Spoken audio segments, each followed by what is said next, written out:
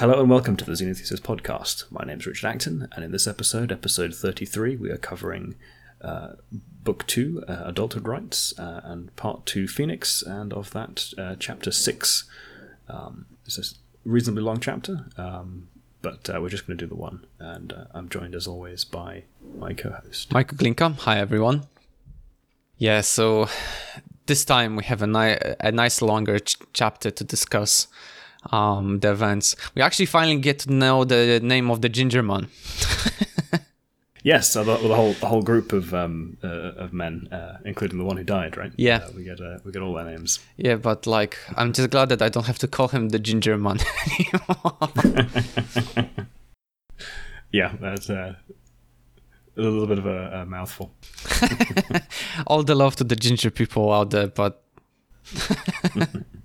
but honestly, you killed me with Shrek last time. Honestly, I'd forgotten about it. Yeah, I haven't. Each time I saw his name, I always thought of Shrek. Okay then. Well, let's talk about your predictions for this chapter then. So I said the last episode that my chapter 6 prediction would be the same as chapter 5, which was Akin and men reach their destination, the village Phoenix, full of guns and full of people thinking they can take on Don Kali. That was my prediction. Mm-hmm. Nope. Well, nope. Yeah, we go to, I think, a village, but not Phoenix, right? That is correct. So, that is correct. Yes. So let's get started, I guess. Let's launch into the summary. So chapter 6 starts with Akin's journey, Akin's and the men's journey continuing. The men were swimming up the river for many, many days. And as I mentioned earlier, we've learned the name of the ginger man. His name was Galt. And after Akin's slip up, when Akin talked to him about the dying man, Galt kept away as much as he could, trying to speak as little as possible to the boy. The other men, on the other hand, were treating Akin like a bag, but lifting him, tossing him, blah blah blah, But finally, after this is we've kind of talked about this before, but this is a very effective mechanism at kind of subtly communicating that these guys don't know what the hell they're doing when it comes to handling the child. It's quite aggravating, right? It's just the constantly having him be described as being picked up by a limb, and it's just the thing is, right? It's very aggravating. The thing is, in the book, finally after a few days, Akin realizes that in their minds it was not a cruel treatment, right? No one hit Akin anymore. No one tried to poison him. Although there was few fights between the men themselves and the usual cursing at each other, nothing else happened to Akin. So I feel like that level of accepting what is acceptable behavior has dropped significantly in Akin's eye. Yeah. I think it's he's recognized that it's not kind of active ill intent when it comes to the handling him. It's just that they don't know what they're doing. Yeah, but that's not a standard. Let's be honest. This is not the standard of child treatment that should be out there, Akin. Come on. No. Well, I suppose it's interesting to. I wonder if there's some kind of some commentary there on some aspects of this, because it's. There have been no very young children around. That's correct. For the last few decades, effectively, right? Because that's how long they've been out of stasis. Well, actually, we've learned that the man who died was awake for 65 years, right? So technically, for each person, we can't assume it's the same time. It might be differing. True, and I suppose there's the. It's been 200 something on the order of 3 decades or so since kind of the humans started to be seriously reintroduced to Earth. Right? Yes, that's correct. The first group. That's correct. So they may have spent some time awake on the ship before that, but in terms of the amount of time that human sort of semi-self-sufficient human independent groups back on the surface of the planet, it's only been about 30 years or so. Yeah. Yeah, that's correct. Yes. Sorry, I mentioned earlier that it's been like 200 something years, 250, 270 years since the actual nuclear war that took place. But yeah, it's for some of them probably they haven't even seen a child in a long time. So. So presumably, there'll have been no new kids born in that time, and there may have been some young kids woken up. But so like the exposure to children will have been lower in that time. That's true, but one of them doesn't seem like it should be sufficient. Yeah, honestly, for them to be this bad. Honestly, like, but the thing is, one of them later on talks about that he had 7 kids, right? And like, so there should be some memory of like, how to take care of a kid. Like even you realize that they're not like duffel bags to just be thrown around. Like it's come on. So the fact that some of these guys had kids before makes it even more irritating. Yeah. But yeah. I can also realize that in the as he was spending more time with the men, that like that the men do not follow the civilized hygiene routine. They basically stank, like they didn't wash themselves or anything. So I just cannot imagine like this environment for a kid, especially for a kid. Like luckily for them, Akin was one with enhanced sensory capabilities as exactly. Well. So it must be but even twice as worse or more than that. And considering the fact that they're lucky that Akin is aware of his surroundings and he can, like, for example, probably defecate himself somewhere in like some bush or whatever. Because if it was an actual 1-year-old kid that basically poops and pees themselves all the time, like I don't think those men the kid wouldn't survive long enough if they haven't kept its hygiene long enough. So well, I wonder if that's kind of a component of why they're treating him the way that they are, and that he's sufficiently other in just like his advanced capacities, just to take care of himself and whatnot. That they're kind of testing the boundaries of his robustness just because he's different. Maybe, but still, it's not a way to treat a child. Doesn't matter how much different you are. But yeah, but I guess like we all, as you mentioned earlier, we also are told that the men from Akin observation, they often talked about the dead man, and you mentioned earlier his name Tilden, as well as other men that traveled with them, but all dead. So I guess the group that's traveling now is just diminishingly getting smaller and smaller. Basically, it's diminishing all the time with the age and lack of basically any offsprings, because you have your offsprings, you have to deal with the Oankali. Yep, we've just got this kind of small, diminishing roving band of, well, kidnappers, I suppose. But there's no other way to, like, they are either traders if they have goods, or they're kidnappers if they have nothing. So when the current in the river grew too strong, the group hit the boat and began the journey on foot. And they were going uphill because although there was still a rainforest around them, they started getting more and more scarce. And the land was slowly turning into hills. So the men hoped that the village that was nearby would trade Akin a rich resistive village called Hillman, where people spoke German and Spanish. Tilden, the dead man, was the group's German speaker. In the group, though, there was another man called Damek, the man who hit Tino, but he only spoke a bit of basic German, only a few words.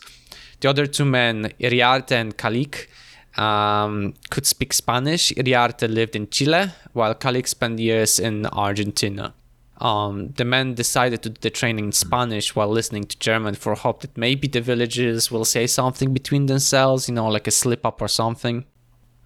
It's interesting that they've got a little bit of advanced planning here on what they're going to do for the trading, right? They're planning to pretend not to speak any German, and only speak Spanish. So they're not like they certainly seem to have more of a plan here going into the trade than they did when they with the kid.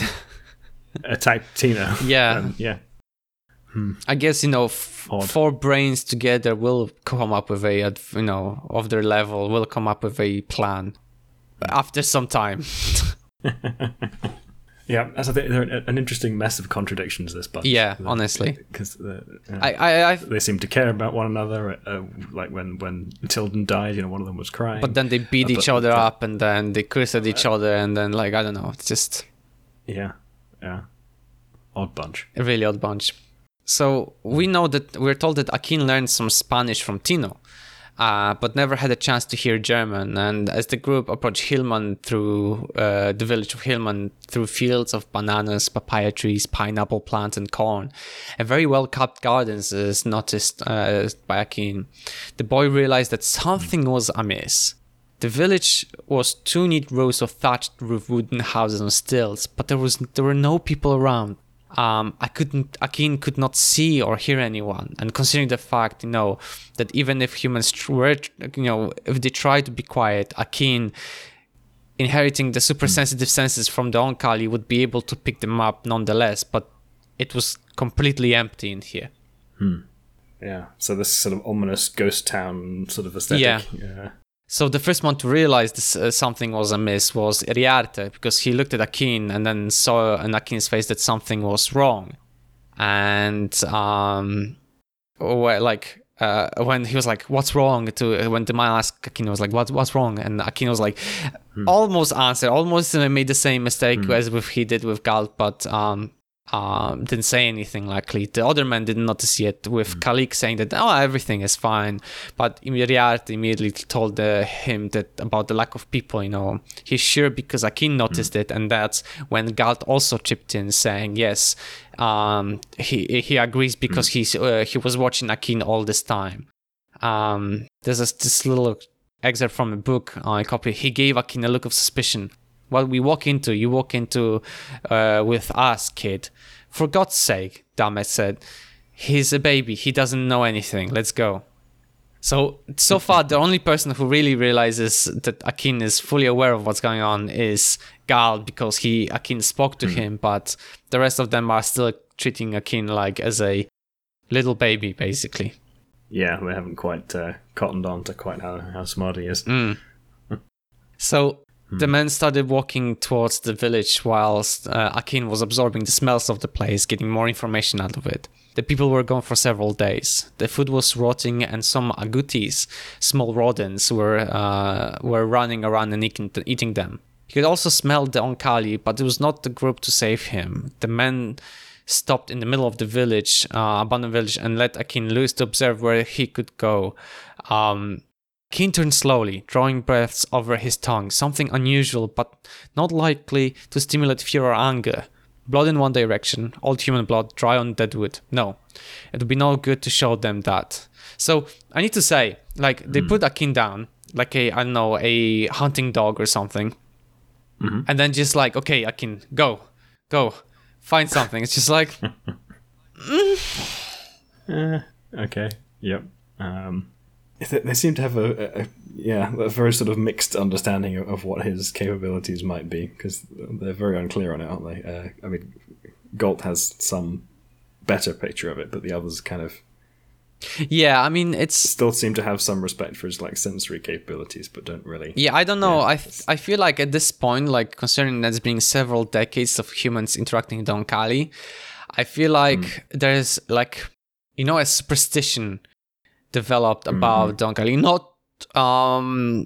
not without basis, right? Because we know that we were told earlier that Nikanj can hear your heartbeat or inner thoughts, inner thinking, if you even across this room, right? So it's okay, sort of maybe the kids also have this sort of ability, but I feel like there's a superstition also growing that everything that comes out from the Oankali is supercharged or super strong, super fast, super senses, basically Superman.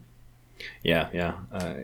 I can certainly see that. Yeah, this kind of set of superstitions around them. I mean, it depends. If the Oankali develop the kids, the construct kids, to have all those abilities, but I feel maybe not all of them do that, right? Maybe some of them make the kids a bit less. I'm sure they give them means to survive, have a higher chance of survival, but Yeah, I mean, I think I got the impression that Akin's unusually intelligent even by the standards of the construct kids, right? So I think that it may make sense that some of them have sort of less sophisticated communication capabilities at the same age. Not to mention that they may well choose not to use them when kidnapped. Plus, presumably it's a relatively rare thing that they've got the construct kids interacting with the humans anyway, because it never ends well. So most people who aren't sort of as down on their luck as this bunch are not resorting to trying to True. kidnap the construct children. So yeah, it's a good environment for developing some superstitions, actually. Yeah. So yeah, it just felt to me that like it's a weird attitude that towards having, but who knows? These men have their brain wired in a really different way to what a normal human being would maybe have. I don't know. I don't know. Yeah, I mean, I suspect it's probably slightly more normal way of wiring than we might like to think. When subject to these kind of circumstances, at least. True. But yeah, so on one way, Akin sensed blood, and he was like, "Nope, I'm not gonna show them that." On the other side, he sends an agouti, sort of like a big rat, I would guess, a small rodent, basically. I think actually, the agouti has come up at some point in the past, because I'm pretty sure we mentioned the ecology of the Brazil nut tree, right? The whole oh yes, we've talked about it. Yes, with the we've got the agouti is the little rodent that can like chip into the pods around the Brazil nuts. It's one of the species in that little mesh of the ecology that's all required for the Brazil nut tree to reproduce. But what he said in the book was also that the agouti here was a bit bigger and was modified. Actually, it started not only eating the plants or the nuts, but also insects, small insects. So yeah. The Oankali must have modified them so to be able to survive. I mean, there was some evolutionary drift. I suppose probably would have been it's a bit of a short period of time for that, but 2 centuries. Who knows? Like it's a couple centuries, and it's quite extreme selection pressure, relatively speaking, to the normal time. Potentially, so you get something a bit more divergent. Yeah. Who knows? But the thing is, we know that the Oankali did modify some animals, so it might be also the fact that they actually did modify even those animals. But did we have a discussion before about like what about the bacteria and like microscopic organisms? Do you think the Oankali have done anything with those? I don't think we've brought that up, no. But I would be unsurprised if they'd been messing around with those as well. Because I mean, we have ants of the size of the finger, right? You would also almost think that either they evolved to be this size or the Oankali made them this way. So why not? I mean, we have ants almost that big anyway, right? I'm pretty sure there are. But the size of a finger? I don't know. Like, I would be horrified. Like, I'll be running as fast as I bloody can if I take me the other. I'm pretty sure there are ants that are at least the size of like the first 2 joints on my index finger that are, Jesus, that exist in the world now. Wow. But like, I mean, one that's like the full length of my finger, probably less so, but like, I'm pretty sure they're out there. I mean, except for the queens, right? Except for the queen, I can, because I know those can get big. Yeah, but I mean, there's also some big like soldier morphs. God, that have the huge heads and the big clampy jaws. Yeah, but like that's what I'm saying. Like if I wonder if they maybe also modify some bacteria, because like I mean, a lot of ecosystems work on like, not that I'm an expert in this, but like I assume that a lot of bacteria are necessary for one, digestion of food in animals. We obviously our bacteria flora and in our digestive system is important, but like also breaking down that tissue, right? So some types of fungi as well. So actually thinking about the large ants, like one of the things that used to facilitate much larger insects was the much higher oxygen concentration that was present at one point, and a lot of that was because a huge amount of carbon was trapped in was lignin and some of the other compounds that are made by trees. But before the advent of a fungal enzyme that could break that down, a lot of it accumulated in like dead plant matter. And once fungi evolved lignin, then the atmospheric oxygen dropped back down again as a portion of the total. Like CO2 went back up a little bit, and then the huge insects could no longer survive because the tension gradient's not there. I need to say, I'm really thankful for the fungi that they evolved to have this, because I would not want to have a fucking 1 meter tall mosquito flying around. Yeah. Like, it's like the joke, like El Mosquito, ito means small in Spanish, so there has to be a boss called El Mosco, basically out there. So. Yeah. It's like the like meter wide dragonflies would have been pretty freaking terrifying. My god, yeah. It's just like, especially for they're carnivores, right? They eat other insects and even small tadpoles, right? So yeah. I mean, it would be like having a living like military drone style thing that would just like fly around and eat stuff the size of a domestic cat or something. It's like the 70s or 60s, 70s, 80s, like B-class horror movies just come to reality. Yeah, exactly. Right. Honestly. And dragonflies, they're just like ridiculously maneuverable. If you've ever seen slow motion shots of them flying, there's an amazing one of there's a merlin trying to catch a dragonfly over some open water, and there's this like super slow-mo shot of this bird coming in, and if you see it in full speed, the bird like darts in and darts out again at insane speeds, and there's this so you've got this like real slow-mo, the kind of the like claws are opening, it's kind of reaching towards the dragonfly, and then the dragonfly just moves out of the way. It looks like in the slow-mo footage it's going at kind of a normal pace. It just like moves sideways out of the way of the claws, and they just keep going in this like super slow-mo kind of closing. Basically real life the Matrix. The maneuverability is insane. Neo from Matrix, basically. It's like one of those bullet time shots. Oh my god. But yeah, no, they're ridiculous. But back to the topic, I guess. Exactly. So where were we? Yes. So Akin sends the agouti, but he didn't want the man to kill it. Even though we were told that like the men during the journey were like craving meat. So he's like, okay, well, I'm not gonna tell them that. But finally he could detect the smell of books, smell of paper, and dye, especially the dye. So he followed the smell of the dye, and eventually they reached the house, and the men found firstly a book with some crop yields written down and farming methods. They were trying to, check what's the best method. But then at the end of the book, the men read both in Spanish and German that the village gave up. The village was visited again by the Oankali, and the people living there voted to join the trade villages, to have Oankali mates and kids. Part of what we are will continue. Part of what we will go to the stars someday.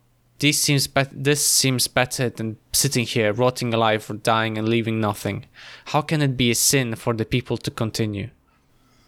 That's a philosophical question, and I feel like the answer is you can't really answer until you get to the point where you are at that situation, right? You know what I mean? Like if we were at that position with like, you can't have kids, we don't have the technology to like do the sequencing, understanding what the Oankali do to us, that we cannot have children.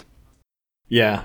Well, I mean, I basically already said I'm kind of all in on this project anyway. Right? So like, they woken me up and shown me the spaceship and been like, "Oh, all this stuff." I'd be like, "Can I stay and learn about more how this works?" And but but let's look at it from the other perspective. Like, let's imagine ourselves in a position that we really want to solve this problem, right? Like, this is let's say like the Oankali arrived at the point where like we were not happy, and like we are not happy, and they just forced us on this, right?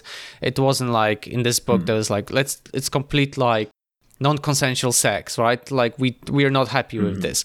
So but we have no technology. Yeah. So what would we really need to do to actually understand it? So first of all, we need to redevelop like all the different gold standard methods of like imaging, so microscopes, chemicals or chemistry would have to material chemistry we mentioned earlier and many times. That would have to be progress as well quite substantially, because before even we can do the sequencing of the level that the Oankali are doing, it's like basic DNA analysis, like, PCR techniques. Like, of course, you can do in the old style, like hot bath and different temperatures, but even that, we need the reagents, we need the like. Yeah. I mean, I think in many ways the only winning strategy is almost independently preserving some human genetic material and then going in on the Oankali plan with the long-term aim of having descendants that would be capable of remaking the human species. So I think the idea would be to keep a piece of the culture alive and secret as a conspiracy to bring back the humans, because I can't see a way in which you can bootstrap the technology in a single generation. So it would be, I don't know, travel to the far north or south pole, right, and store a cache of human genetic material somewhere where it will naturally remain sufficiently cold to have it preserved, and then attempt to construct a secret culture that will persist inside the Oankali world until we have sufficient understanding and control over some aspects of their technology that we could bring back the original. So humans. I guess like the sequencing of the human genome and genes, like before the modification would be necessary. So all the like epigenome, the genome, the chromosome structure, all of that data would have to be stored somewhere. Well, so that's why I'm saying we preserve some sperm and egg samples. Yeah, but I'm talking also about electronic data, right? So be able to actually sort of use that as a basis in case the living tissue is not available, so that there is some sort of kickstart. Oh yeah, I mean, it seems like the Oankali maintain those records in their own technological sense, right? They kind of record them biologically. So that would be one of the top priorities of this conspiratorial group would be the learning about and the limitations, the capabilities, and how you might attain the capacity to use the Oankali genetic engineering technology. But yeah, I feel like it would, if we want to do it in one generation, so in those 30 years that we are back on the planet, we really would need to have a good kickstart from somewhere. Like it have to be some like data or some equipment that's being like somehow scavenged from somewhere, and somebody with the knowledge being what it is being able to reutilize this. Like let's say they find some like equipment that maybe is still usable, microscopes and PCR machines, and maybe some reagents that being frozen or something. Yeah, I mean, the thing is that I get this distinct impression that the Oankali will have already kind removed all of that, looted any of the interesting caches of pre-war tech and so on. But yeah, I don't see, in the absence of having access to advanced transportation technology, a way of effectively scouring the world for the remnants of those I things. think without the correct infrastructure for like materials and stuff like that, I don't think it'll be possible to... Unless you had specific prior knowledge of the existence of one of these caches in a location that was likely to have been missed by the Oankali, right? So if I don't know, let's say one of these guys who has one of those crazy projects to buy like a decommissioned nuclear missile silo in Nebraska and turn it into like survivalists' apartments, right? And has, a copy of Wikipedia and a bunch of other crap buried down there with them, right? If you know like the specific location of that, maybe you can wrangle a way to get there and find out whether or not there's some remnants of the stuff you might need down there. But then it's a question of doing that in a way that escapes the Oankali's attention. It's tricky. Yeah, I don't know. I just felt to me like, I feel like if there was a collection of people who had the scientific knowledge, I feel like maybe they could reach some basic level of like, even maybe looking at the macroscopic level of cells, like, you know, microscopes looking at the cells, extract, I don't know, even like just trying to see any physiological changes, but so even then it becomes a like, let's say you have a group that successfully manages to reproduce some you know, purely human children. You still have the problem of evading the Oankali, and they have orbital spacecraft, right? So anything that you do, they can probably find just from, you know, looking at the planet from up there. No. What I'm saying is, like, but yes, we're looking at the most like, realistically that would happen, but like, thinking the fact that like some of the villages could potentially have let's say super conspiratory areas, like they can hide stuff, and like there's people, you know, like hiding this I mean, what I'm saying is that, like, it's realistically, if you look on the spaceship and the Oankali, yeah, that discloses. But what I'm trying to do is look into perspective of just pure scientific development of from zero to back to where we can do sequencing by ourselves, right? So how, like, for example, how many decades would it take for humans actually, if there was a already, let's say, setup of group of people who know what they're doing and what they need to do to acquire those materials back from you know, starting point to the final stage. Okay, so sort of granting we managed to evade Oankali detection, yes. How would we? Okay, right. Because if you think about like trying to you know, find a way around Oankali, it's probably not unrealistic. But let's say like it's possible. So from that state, what do we? What could? How long do we think? What would be the next stages that people would need to do? I'm not sure, really, to be honest. I mean, there's kind of so much like basic tech. I was thinking about it. The more I was thought about it, is like, what about like if human DNA was changed, like the structure of DNA? Like, you would literally need to start from the very basic one, having humans, then having humans that deconstruct DNA, and then having like, I don't know, a cadaver of an Oankali, and trying to see if you like, if what's the difference between the Oankali, because I feel like it's not gonna be the simple like, oh, they just blocked some genes and whatever, and they can like, I feel like it's probably even more complicated than that, and then something that even with our modern technology wouldn't be able to solve very quickly. Yeah, whatever they actually did to make people sterile. Yeah. Yeah, we don't know what that mechanism is. So we can't really even we can't even break it down without knowing what the mechanism is. So yeah, you'd have to get back to a sort of a fairly fully featured set of modern molecular biology and probably even to a significant degree bioinformatic tools to do the analysis on that kind of stuff. So it's that's a long bootstrapping process, because that means you have to have enough samples. You have to do this. You probably need some computing stuff. Yeah, you have to do the computing, which probably computers don't work because there's no electricity. And if you develop the electricity, yeah, you'd have to have the means of producing electricity, but the more difficult thing then is fabbing silicon. Yeah, but the thing is, like, if you find some old equipment from pre-war, it's probably not going to work, because the gamma radiation from the nuclear weapons would probably fry everything. So the electromagnetic impulse would just basically destroy everything. So that's another...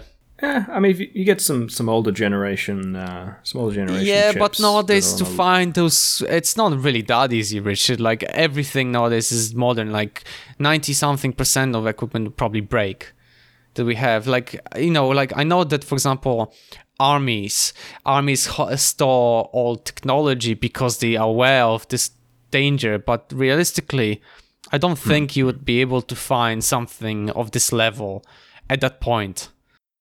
But I mean, even a relatively recent but old chip on a larger scale, like larger feature size in the silicon, is going to be more resistant to radiation damage than one of the modern ones, I think. I don't think we can test it though, so it'd be nice, interesting if somebody could actually check which one's like, oh, the generation of... I mean, they do that with things like the Mars equipment, right? They go for older, larger feature size silicon because it's less easy to have cosmic radiation flip a bit in your chips when you have a larger feature size.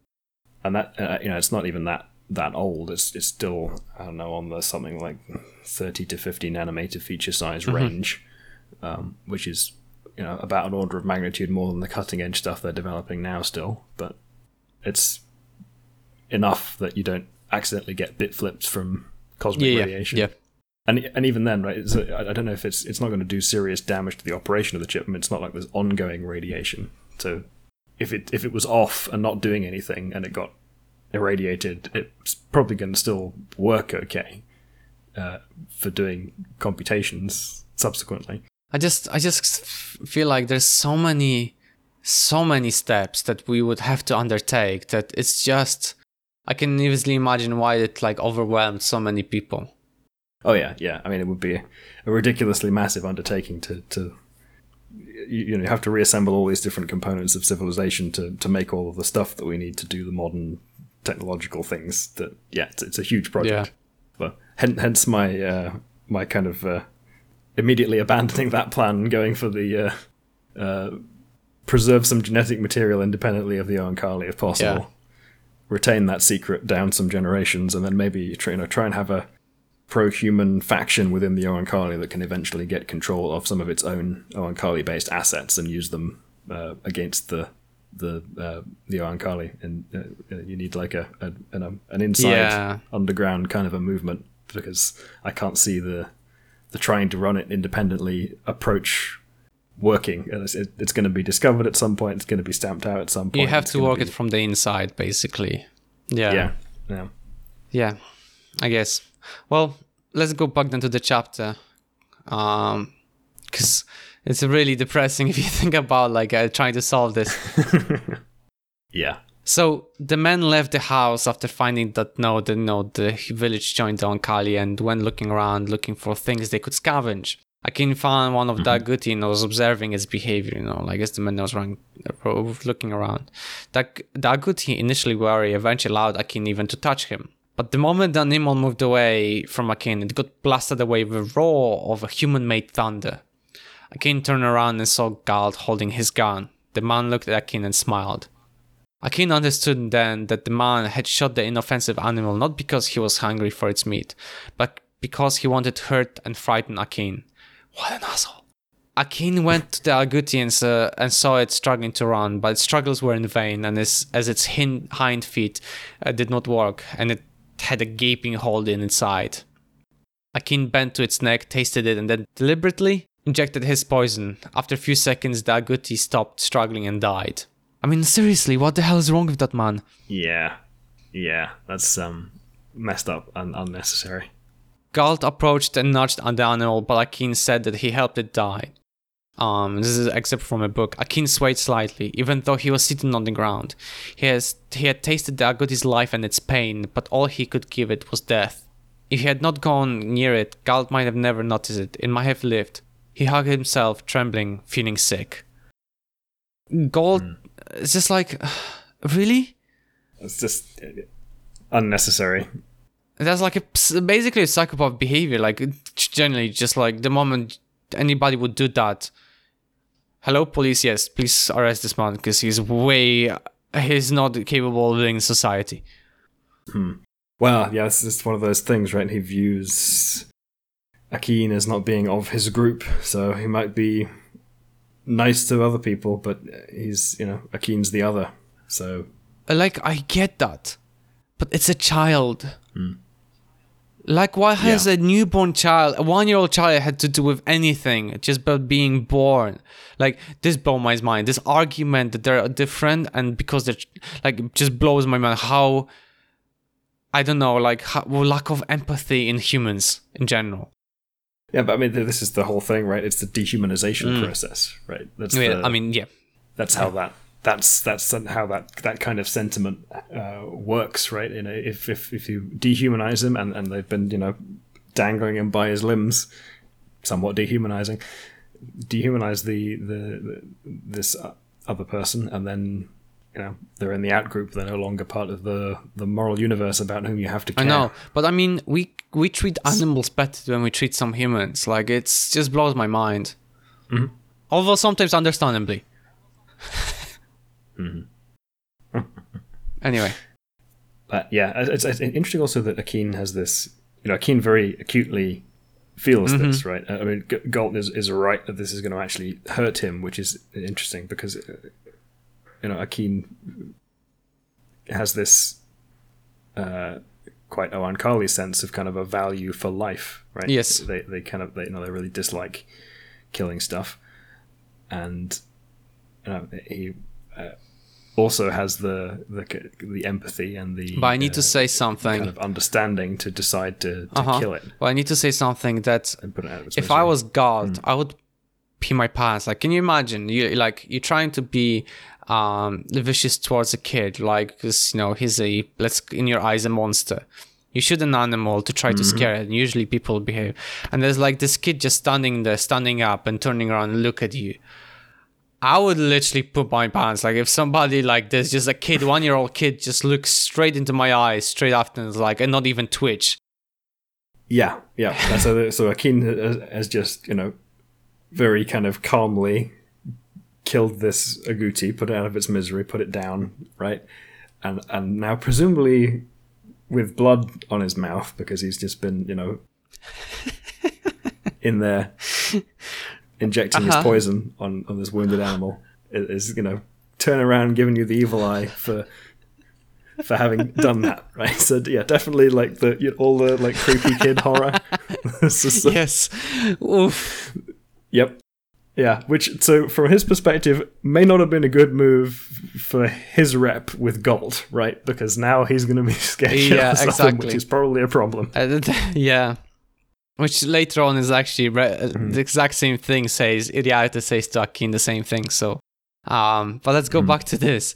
So, like, I mean, honestly, like, at this point, like, I feel like God's like, what the hell? And then he asks him, why does Akin only talks to him? To which Akin tells him, first of all, he wanted to help Tilden. Now, because he wants to help him, and he shouldn't eat the agouti because there's poison in it that would kill him. And I mean, at this point, I would understand why the man would freak out, because, like, I mean, he does, because the moment Akin said it, like, Gald aimed like a vicious kick, as the book described, at his head, but Akin dodged it like Neo. I don't know if this is all like over a colorization of the situation what happened, but like, imagine like a kid just like calmly looks at the animal, feels it does something to it, turns around, has a blood in his mouth, and then you ask him, why does he talk to you? And he's like, because I don't want you to die. I would honestly be like, yep, this is a demon child, kick it, kill it with fire. No. Well, I mean, that's the whole dehumanization thing, right? Now he's sufficiently alien that it freaked you out to provoke that kind of reaction. So Iriarte then comes to the scene, running and picking up Akin and holding him protectively against God. You fool! You'll kill him, Iriarte shouted. Good riddance, God yelled back. Shit, there's plenty of trade goods here. We don't need any mongrel bastard. Kalik had come up and stand beside Iriarte. What have you found here that we could trade for a woman? He demanded. Silence. That's what they got, silence to trade. And then Kalik says, the boy is worth, is worth to them what gold used to. In fact, Iriarte added, he was more valuable than Gald. So, like, at this point, like, you see a demon child, and then all the other men who are not aware of what just, took place just come in and protect it. It's like it's just a perfect horror movie. Like, you see, like a setup. Like, I can imagine this little child is like, doing like these voices to you, and its head's turned 360 degrees, and then like you're like, oh, this kid is a demon, and it's like, no, it's just a child. What are you talking about? It's like, yep. Yeah, the whole I suppose like Akin is kind of like ends up not intentionally, but sort of gaslighting him for the fact that he doesn't talk to any of the others, right? Absolutely. The others are all like, what are you talking about? This kid's just a kid. And he's like, no, he talks and he's like killing things. It makes him look like he's nuts. But exactly, it's exactly what happens in the book. What exactly as you said. But it's the best part is like Kalik tells back to God, it's like, it doesn't matter. But like, he doesn't care if Akin could fly, because there are people who would pay anything for him because he looks normal, right? So Iriarte then asked, what did the boy say? So God repeated everything what he told him. But then he then lifted Akin and asked him to speak. But of course, the boy was smart and kept shut. So like, as you said, gaslighting God completely. Yeah. And Gal was like, okay, give me the boy, I'll make him speak. But the man said like that he will speak when he's ready. He himself, Iriarte, had 7 kids before the war, and they never wanted to talk when he asked them to. So it doesn't matter if he can talk. The boy looks normal, doesn't have any Oankali physicality, and that's what makes him so valuable. So it makes complete sense that Galt is so pissed off, like, and then on edge around Akin. And the chapter ends with Iriarte taking Akin close to him, and when they were alone, he tells Akin that if it's better not to talk in general, just not to talk. Also that he should be careful not to scare the rest of them, the men, like trying to kill things with the poison, because they can get crazy. And that's where the chapter ends. Yeah. It's interesting that, this guy is warning him that the others can get crazy. They all seem to have they're all crazy. Like, again with this group, they all think each other are kind of a little bit unhinged, on edge. Yeah, something like that. Unhinged, on edge. Yeah, they're all kind of concerned about one another's behavior. Yeah, which is now, oh dear, very a dangerous, unstable lot to be stuck with. Plus, their end goal of trading him for a woman. Why woman? Like, I don't get it. Like, I mean, maybe like the physical needs, but like, I don't want to really go to this conversation, but I just don't feel like that they, like, what would that solve? Like, I mean, maybe they're just, I don't know. Let's not go there, because I just feel like this will get really uncomfortable very quickly. So, it's immediately back to sexual. Yeah, basically, slavery. So, great. Let's go to my predictions then for chapter 7. Yes. So I wasn't certain where this will go, because they find one village and they were like, okay, there's nobody here. So then I thought they might go on a journey, and then they find all the villages so far they've seen empty. Like, I thought that might be the case. The Oankali are like, just like Nikanj mentioned to Lilith and Tino, that they're gonna send people over, like they try to re-invite people back to the Oankali, right? So I thought maybe that the fact that what will happen is that they will go to another village and then they'll find the same thing, like that there's nobody there. Or whatever they are asking for, another woman, they'll be like, nope, that's not gonna happen. So they're not unsuccessful. And eventually they were like, okay, fuck it, we'll go to Phoenix, right? So that's why I thought that that might take place. Okay, so you've been scared off your Phoenix next prediction for having it falsified too many times. Yes, absolutely. I don't know I don't think they're gonna reach Phoenix yet. Okay. Actually, we kind of didn't talk about the when they abandoned this village. There was that split, right? Because some of them decided to join the Oankali, and another group said, "Yeah, this is like splintered off and left and said, we're not doing that." Well, we only know that there was like one person wrote it like that, because in the book it was like written in German, like, oh, we know the Oankali are abominations, blah blah. So the men, I think, assumed that they splintered off. So maybe some I suppose. So I assume like that there's only like few individuals. There's no one. Probably they just went off out of the village, and either went out of the village and just to die off, or joined the Oankali but never to pair with anyone, right? Yeah, I don't remember if they didn't really kind of spell it out. We just kind of had to figure out from the signs. But it sounds like they held a vote, and the majority joined the Oankali, and presumably a certain number of the minority who dissented decided to. There's no point of doing anything. To go their own way and leave. Yeah. So I suppose we could potentially encounter some of those people. Some of those people who splintered. I have this strange feeling that because Phoenix is mentioned so many times, that Phoenix is going to grow to this, like, either Phoenix or later on some sort of like the southern groups, like that's being mentioned earlier about with the guns, right? There's gonna be like this super agglomeration of people who are like from villages and areas where the Oankali visited to reinvite them, and they're all collected there. That like the final sort of stand of humanist standpoint, like where the final resistance, let's call it, right? Okay. But I don't know, like whether it would be the Phoenix or it would be one of the southern towns, villages, whatever you call it, that would be like that. But I cannot imagine living in such places because it'll be so miserable. Like, can you imagine? Like, it's already miserable that you cannot have children, and then, I mean, considering the fact that the book they were trying to impregnate young girls, that's already fucked up. But like yeah. Plus, apparently, they're willing to trade women and women. But also, the fact that like you live in a village for like, let's say 20, 30 years. Your lifespan is probably like 150 years now, like life expectancy.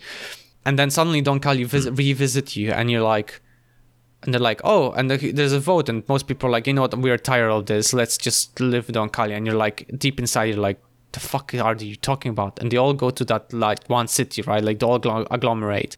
How much of like, not hatred, but like I wouldn't be able to live around people who are like have so much hatred inside, bitterness. That's maybe what I was looking for. Bitterness in them. Like the whole town would be just like, I don't know, like just full of bitterness in them.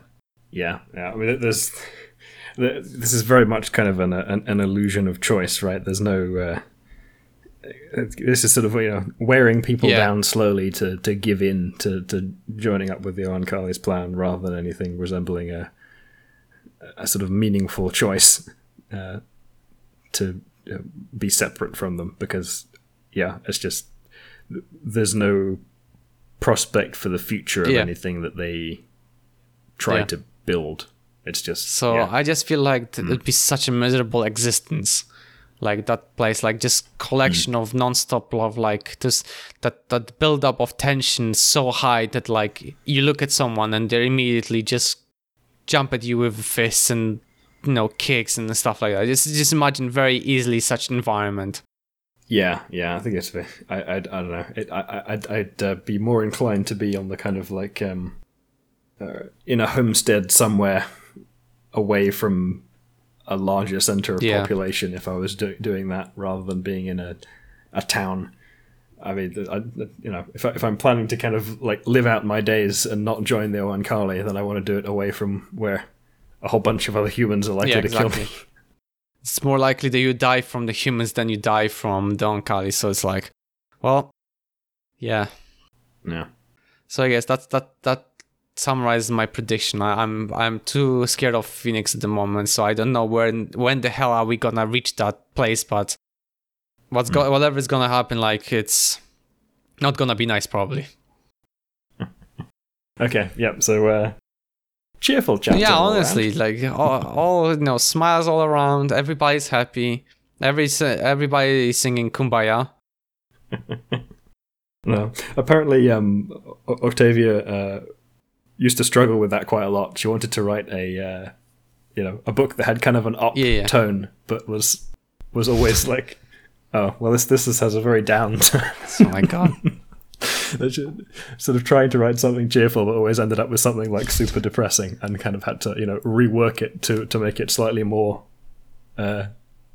palatable. So I think we're reading the edited version, right? Oh my god, right? the one that she tried to cheer up. I just cannot imagine what topics she would go into, like if she didn't, like if it wasn't rewritten. Like it's already talking about pretty heavy topics, and like, but it just sort of skims around it because I feel like in the original version she probably went in much more detail in some things that really would. Yeah, I think there's from what I've kind of heard of her writing process, apparently she went to some pretty dark places. Okay, well let's not go there because I mean already it's She didn't go there, so we don't have to. Anyway. Yep. And on that note, I guess let's finish off. Yes. So, thank you very much for listening. We're Xenothesis. You can find all the places we upload our podcast on xenothesis.com. I was Michael Glinka. I was Richard Acton. Bye. Goodbye.